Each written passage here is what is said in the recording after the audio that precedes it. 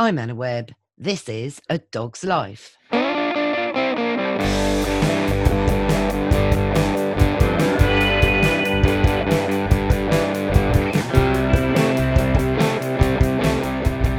Mr. Binks, you're going to be 9 in a couple of weeks. And guess what? You've never had a bath. Some of you might be thinking, oh my. But you see, you've got a very thin coat. And when you first arrived, you were practically bald. Somebody once called you oven ready. Anyway, we're about to jump on Zoom and learn more about grooming with the guru himself, Colin Taylor, part of the BBC show Pooch Perfect.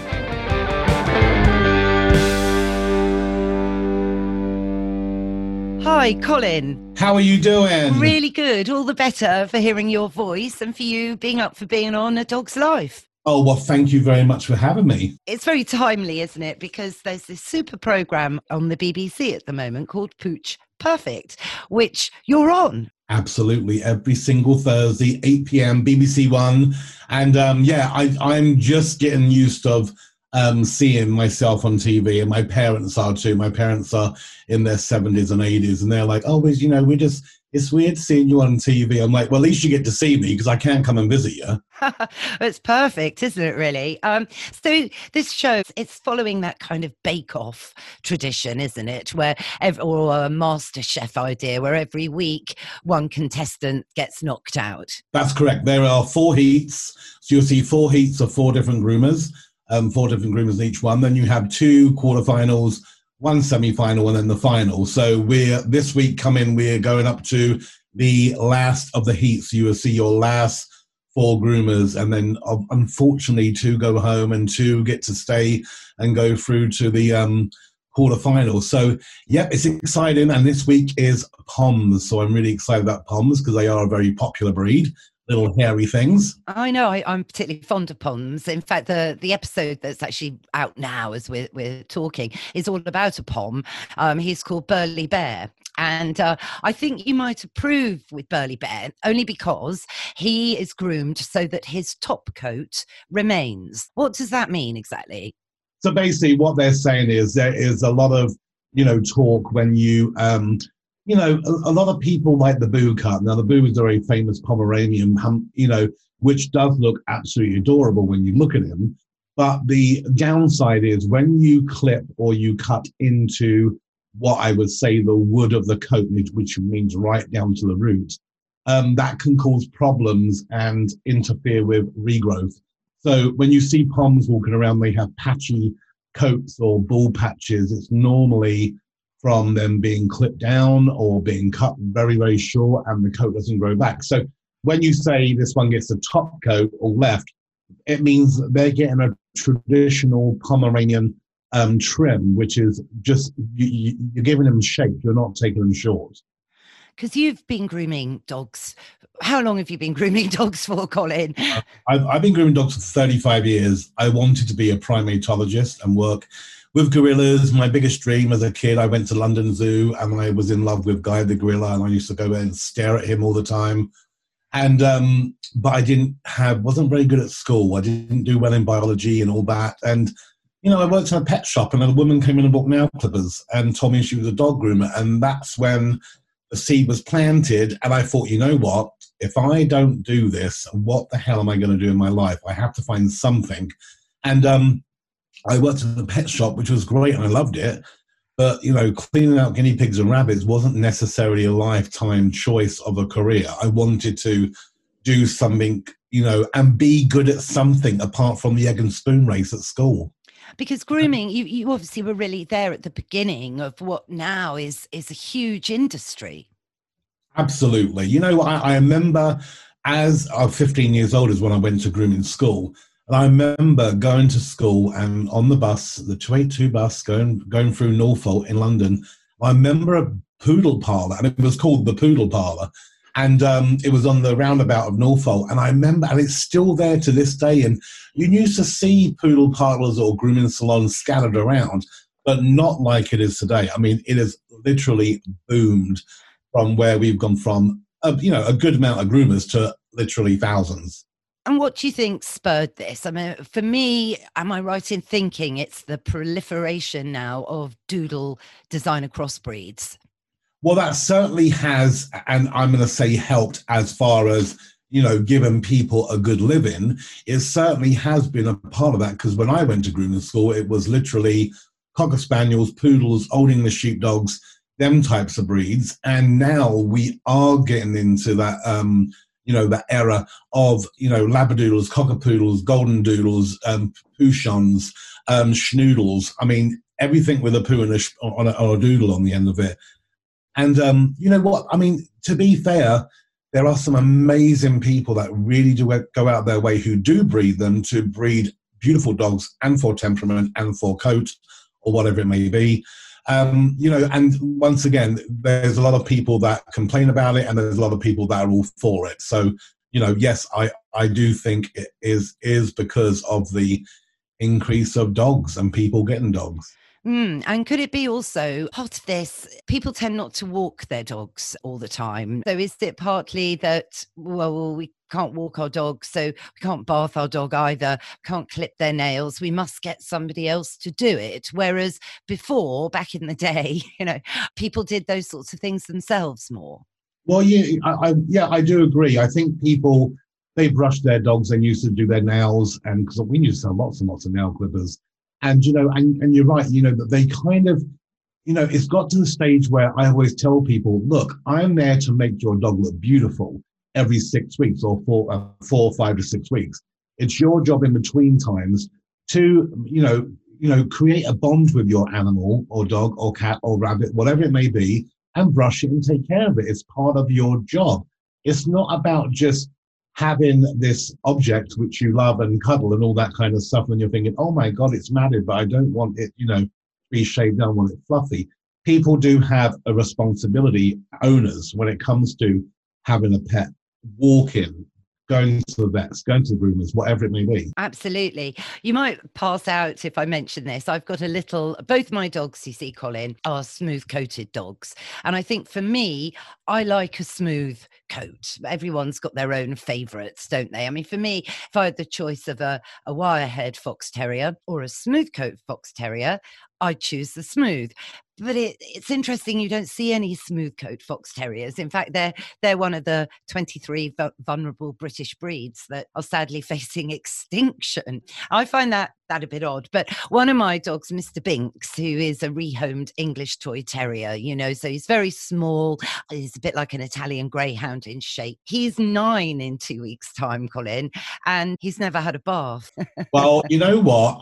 If I lived closer to you, I might come over and up your hand. But I mean, it is one of those things where I'm sure, looking at you, you're very glamorous, you are. And Stop it. I couldn't imagine you sitting on the couch with your dog and it stunk. You know what I mean? So I think, people, I mean, I look at Coleman, my husband, I'm like, you know what, Jigsaw needs a bath, okay? And Jigsaw hates a bath, but he gets somewhere whether he wants one or not, because, he does sleep in our bed and he does sit on the couch. It is, I mean, we bought him this bed and he doesn't even go on it because he's like, I don't want to go on that bed on the floor. I want to go on the couch with you guys.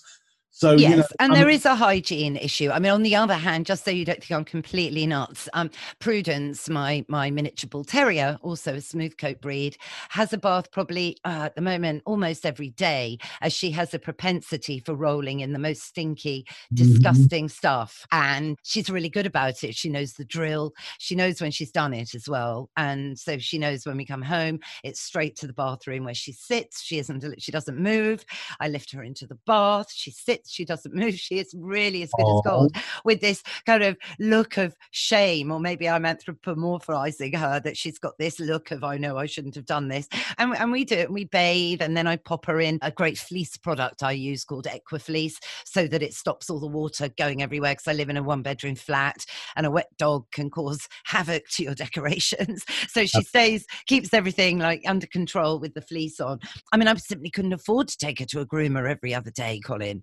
Well, and you know what? I think when it comes to smooth coated breeds, there's no reason why a person can wash and, towel dry their smooth coat at home and let them dry naturally. Because actually, to be fair, You put the fleece on, which is incredible because they are amazing.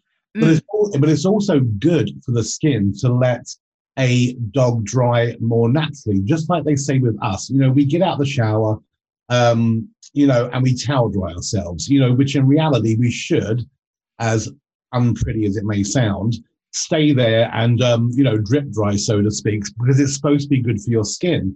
And I tell people with dogs, you don't necessarily want to always dry their coat with a dryer. That's interesting. Something I was going to ask you, so we were talking about Pomeranians a minute ago.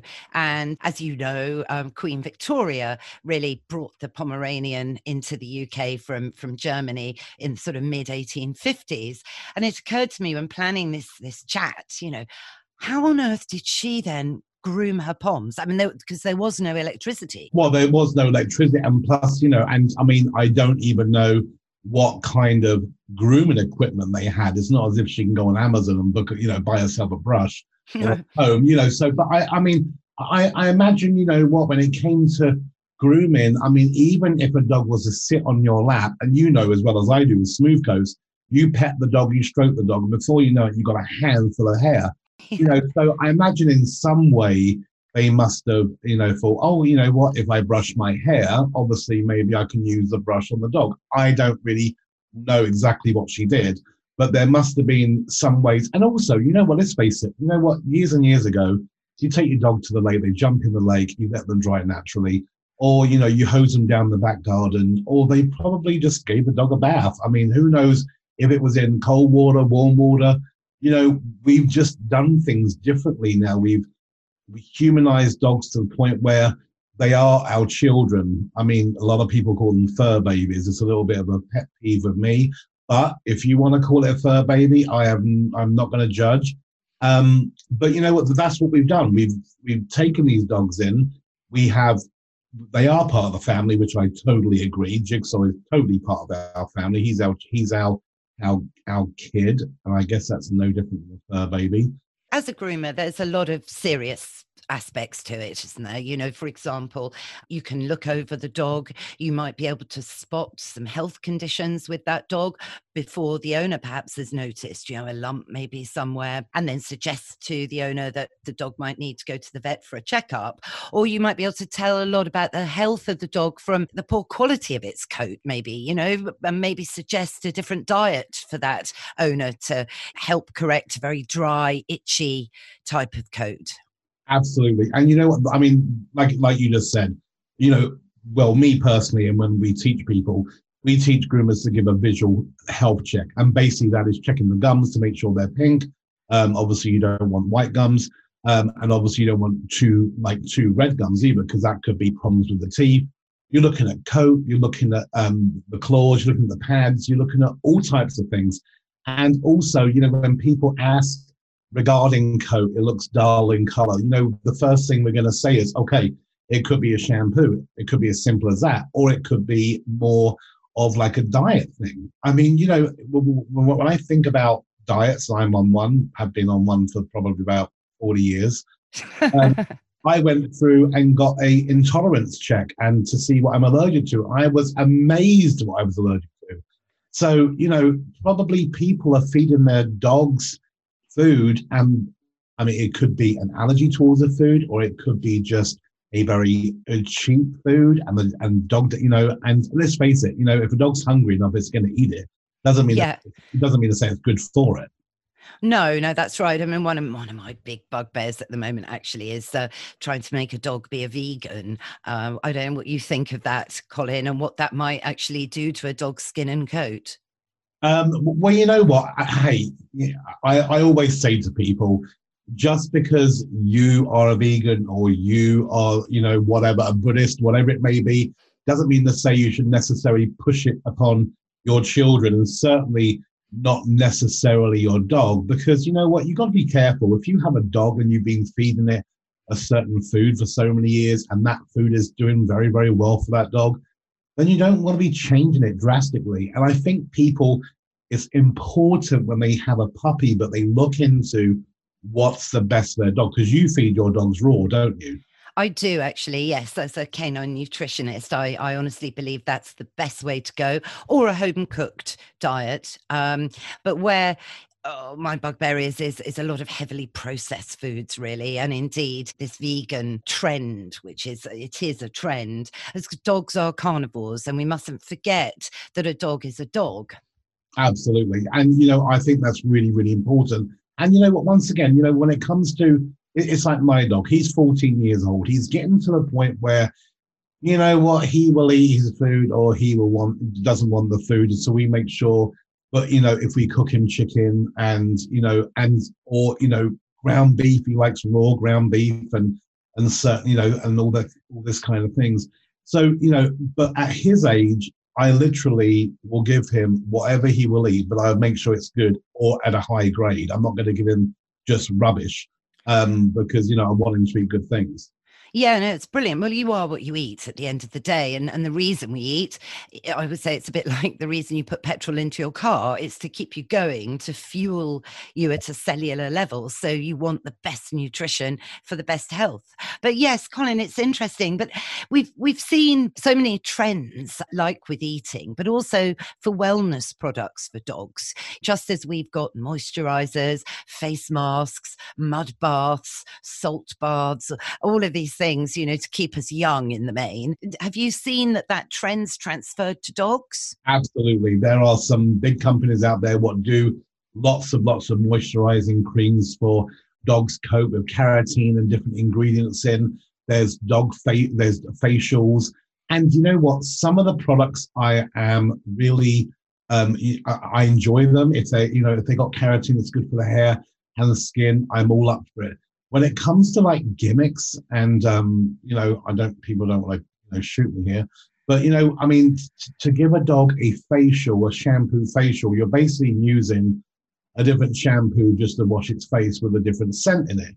And I have to say, but you know what? You don't necessarily want to have shampoos overly scented. And if it is scented, what is it scented with? Is it a natural oil, an essential oil, or is it natural chemical?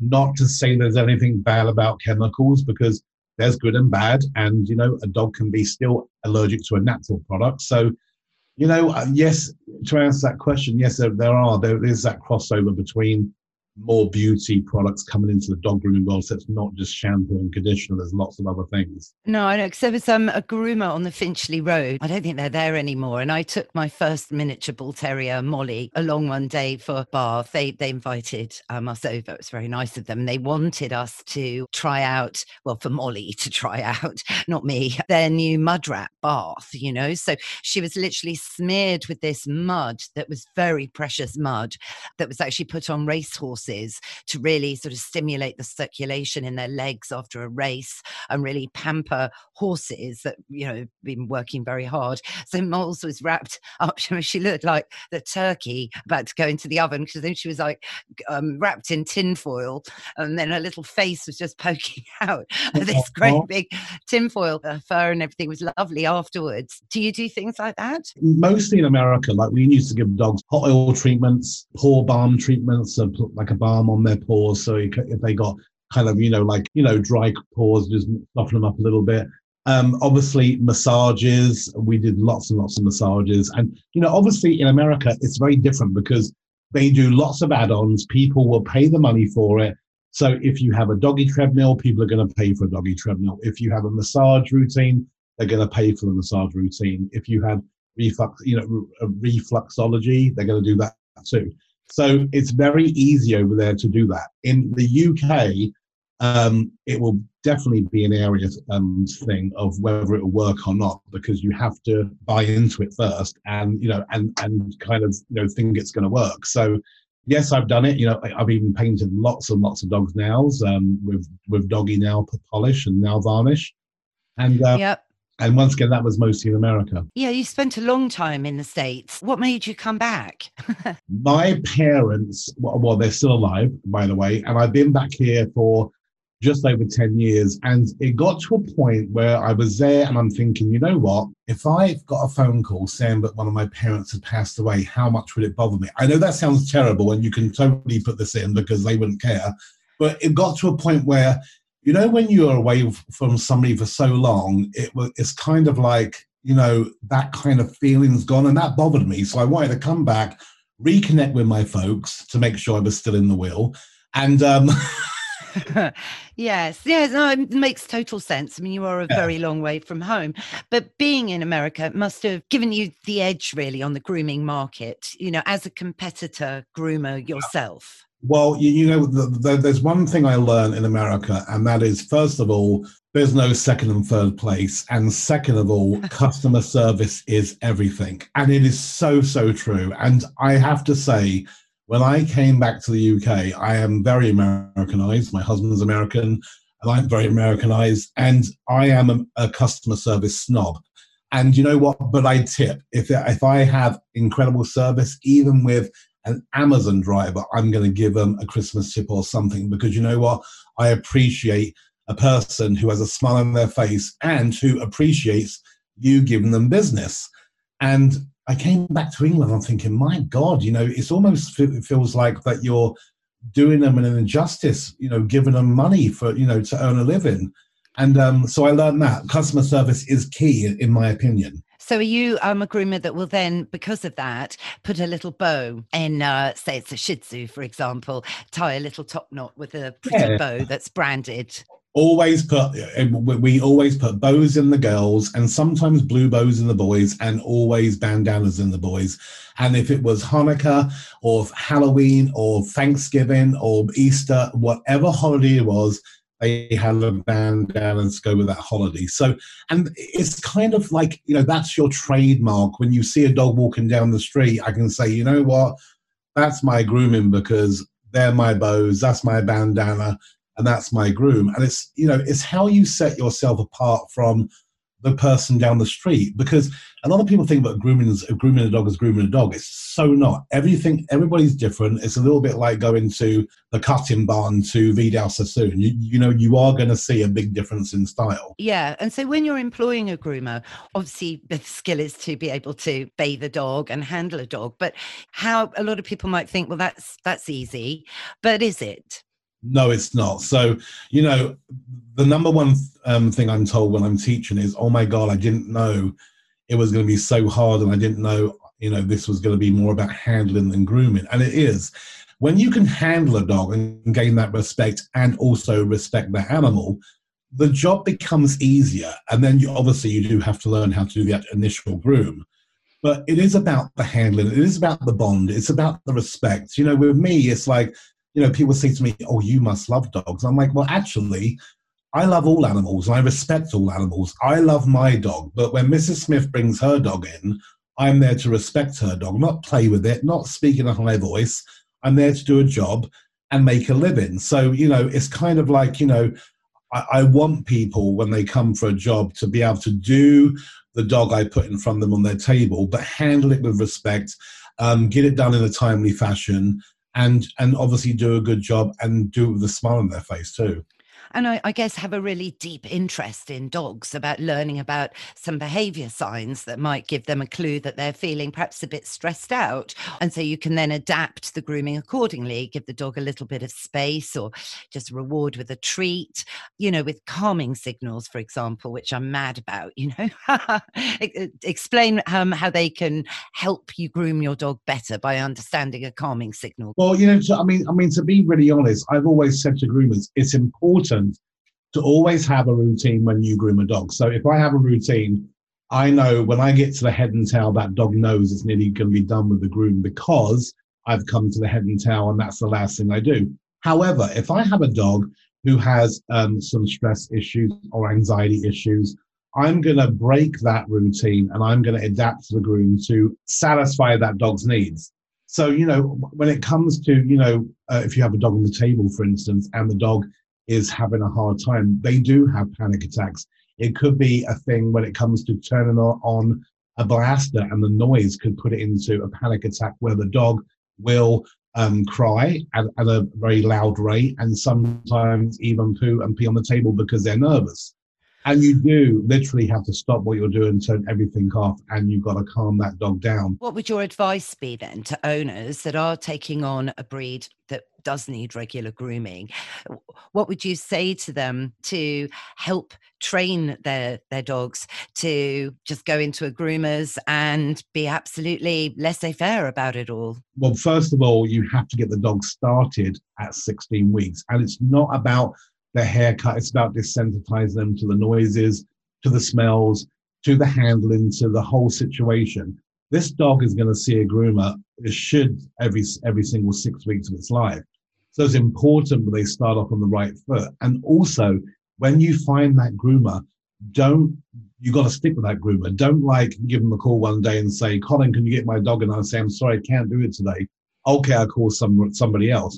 Because calling somebody else is only going to not be right for that dog. That dog is used of me grooming that dog. So that dog wants to have that same experience, the same handling, the same shampoo, the same water pressure, everything. It could be something very, very simple. If you change something, that could really be detrimental. Yeah, I totally agree. Something that is a little bit controversial, and I'm kind of on the fence about this, but I feel I should bring it up, is, the competitions that are mostly in America, I think, where groomers enthusiastically compete to be best groomer. And to do that, they'll often have a standard poodle and they'll groom this dog to make it look like a tiger or a lion or a zebra and use hair dyes. Yeah. So, obviously living in America, I used to go to all the shows. The biggest show in the world is Hershey in Pennsylvania, the Hershey show. And that has the Sunday is their biggest draw of people. And that is the creative competition. Now, I also sit on the fence. I have total respect for these groomers. Is it something I would do personally? No, it's not. Do I think it's cruel? No, I don't. These dogs are loved like nobody's business, and they are treated like kings and queens. And what people have to realize is these colors normally are their brand of hair dye made purely for dogs. We do not promote putting any kind of bleaching agents on a dog. Or any kind of human products, not even a human shampoo I don't recommend on a dog because the pH is different. But when it comes to colors, these are all animal-friendly colors. And once again, yes, it is extreme, but it is for a certain type of person. Yes. I remember a journalist rang me years ago to ask my opinion on this. And she said, don't you think it's cruel, Anna, to dye a dog pink? And I said, well, not really, because from a dog's point of view, other dogs will see that dog as brown because dogs don't see colour in the same way that we do. That's interesting. And you're absolutely right. And you know what? Dogs do not, let's go back to just washing a dog. If you was to wash one of your dogs but not the other, and this is a prime example because you don't ever wash your little tiny one. No, he's very bald, Colin. I hope you'll meet him one day when life gets back to... I would love to meet him. But they often treat a dog differently just from the smell. So if you've got a clean dog and a dirty dog, they normally get randy and all that kind of stuff because the other dog smells clean. Dogs will act different normally with smell, not with a color where they have with sight, because like you said, they see differently. It's only from humans where they get the reactions of excitement or, oh my God, that's crazy, and the cameras come out. I mean, I've seen dogs in color, just a pink poodle walk down the strip of Vegas, and my God, I swear to God, that dog would probably get more attention on one side of the street than Celine Dion would get on the other. Yes, well. It's totally different. Yes. And building on from that, what's all this Asian fusion grooming that's hitting everyone by storm at the moment? What is it? Because I don't know, because I don't groom my dog, so they can't have an Asian fusion gut because they haven't got any hair. Okay, so Asian fusion comes all the way from countries like Korea, Japan, China, and it is basically taken from Japanese anime. So anime characters, cartoon characters with big eyes and a smiley face. When you really think about it, it is because, and working in Asia myself, I worked in Hong Kong for over a year, and people really do baby their dogs. They've always got their dogs under their arms or in pushchairs, or they got little clothes on the dogs. So Asian fusion was created so you could put a jumper on a dog, so they got the body very, very short, and then they have these big, flary legs and this really, really cute face. Personally, it is one of these things where it's like Marmite. You either love it or you hate it. The legs being flary, you have to make sure you brush, because they are flary, so they will mat up. But the faces, they do have these big eyes and this smiley look. So it is about the expression. It is also, like I said, taken from Japanese anime. And I thought, a lot of people thought it would be a fad in England. And actually, it's not. It's gone on like crazy. People come in with their phones with Google and they say, I want my dog to look like this. I'm like, well, first of all, you don't even have that breed. But hey, whatever. I feel like I'm missing out on something as you're talking, I'm feeling left out of this whole sector of dogdom. But one thing I found a bit, when I watched Pooch Perfect was the teddy bear cut, Yep. because there's a lot of issues, obviously, as we know, that many people don't get the right dog for their lifestyle, or they get a dog and they have no idea of the commitment, or they will get a particular breed, for example, say a cockapoo, because it looks like a teddy bear. But actually, in reality, a cockapoo is a very highly tuned gun dog, and it's nothing like a teddy bear. And for me, I just worry that the teddy bear cut is turning dogs into teddy bears, which they're absolutely not. But I fear that some people might actually think that they are. Well, you know what? I mean, first of all, the teddy bear cut has been around, oh my God, ever since I've been grooming. So ever since the 80s. Right. So, a teddy bear cut was originally for your mixed breeds or breeds not done to breed standards. So you would have a Shih Tzu, and that for a dog show would be full coated down to the floor.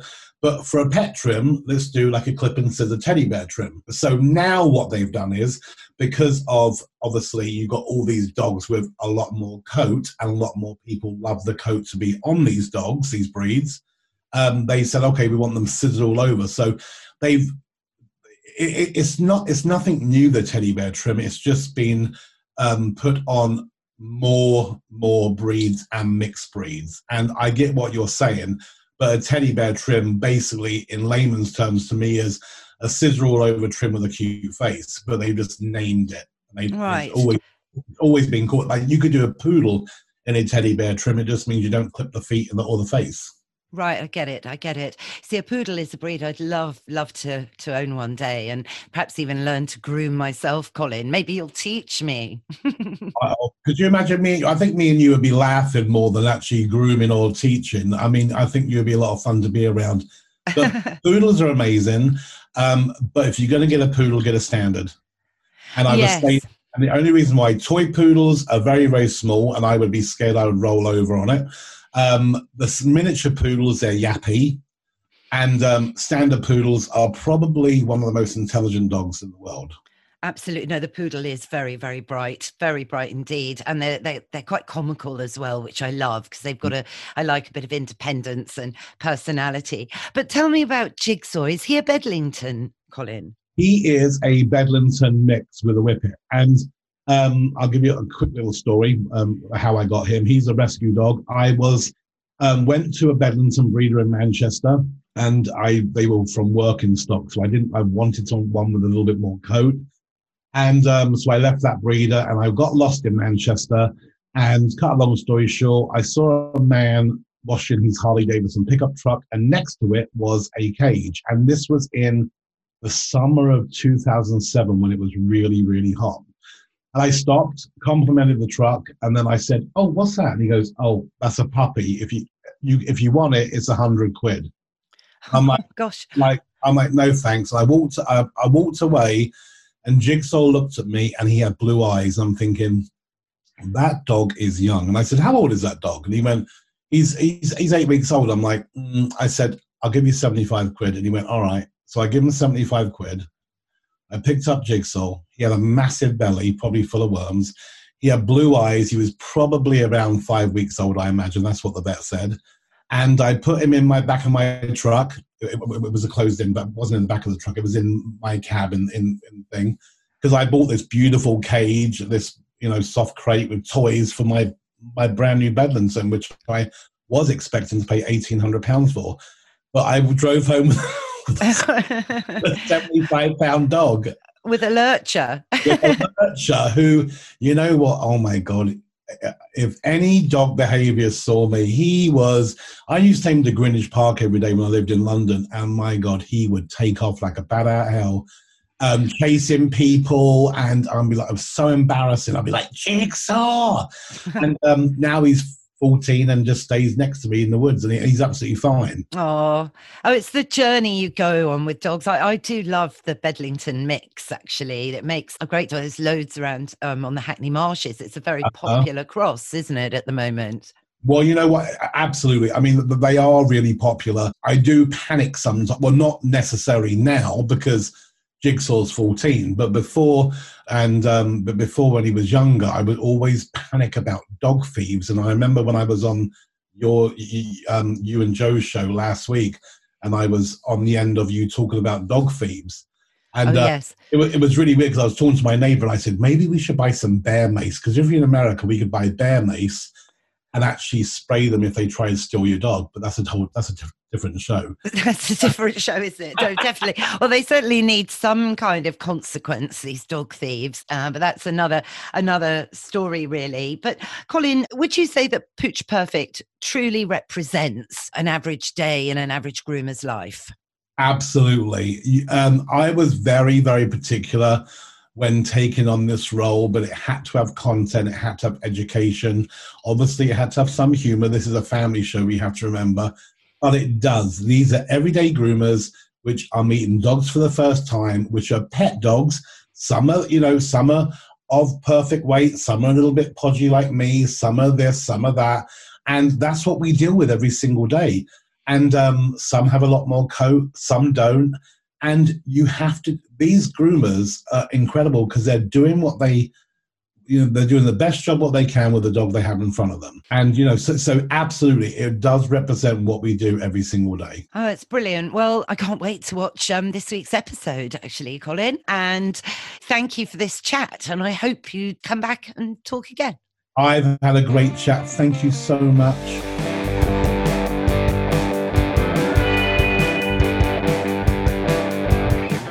Well, Mr. Binks, that's our show. What did you think? As I thought you'd be quite pleased that you've never been to a grooming parlour. I don't know. Maybe we should try and dye you pink. I'm only joking. And I hope you all enjoyed it. If you did, please subscribe on your favourite podcast app because we're on all of them. Also, rate and review us as it really helps other dog lovers find us. Thanks also to my producer, Mike Hansen at Pod People UK. Of course, big thanks to Colin Taylor and all his handles and information. You'll find them in the show notes. For more about me, I'm at AnnaWebbDogs. And why not check out my new website, annawebb.co.uk. What's that, Mr. Binks? Yes, we will be back for another episode next week. So why don't you subscribe now so you'll never miss another show. Bye for now.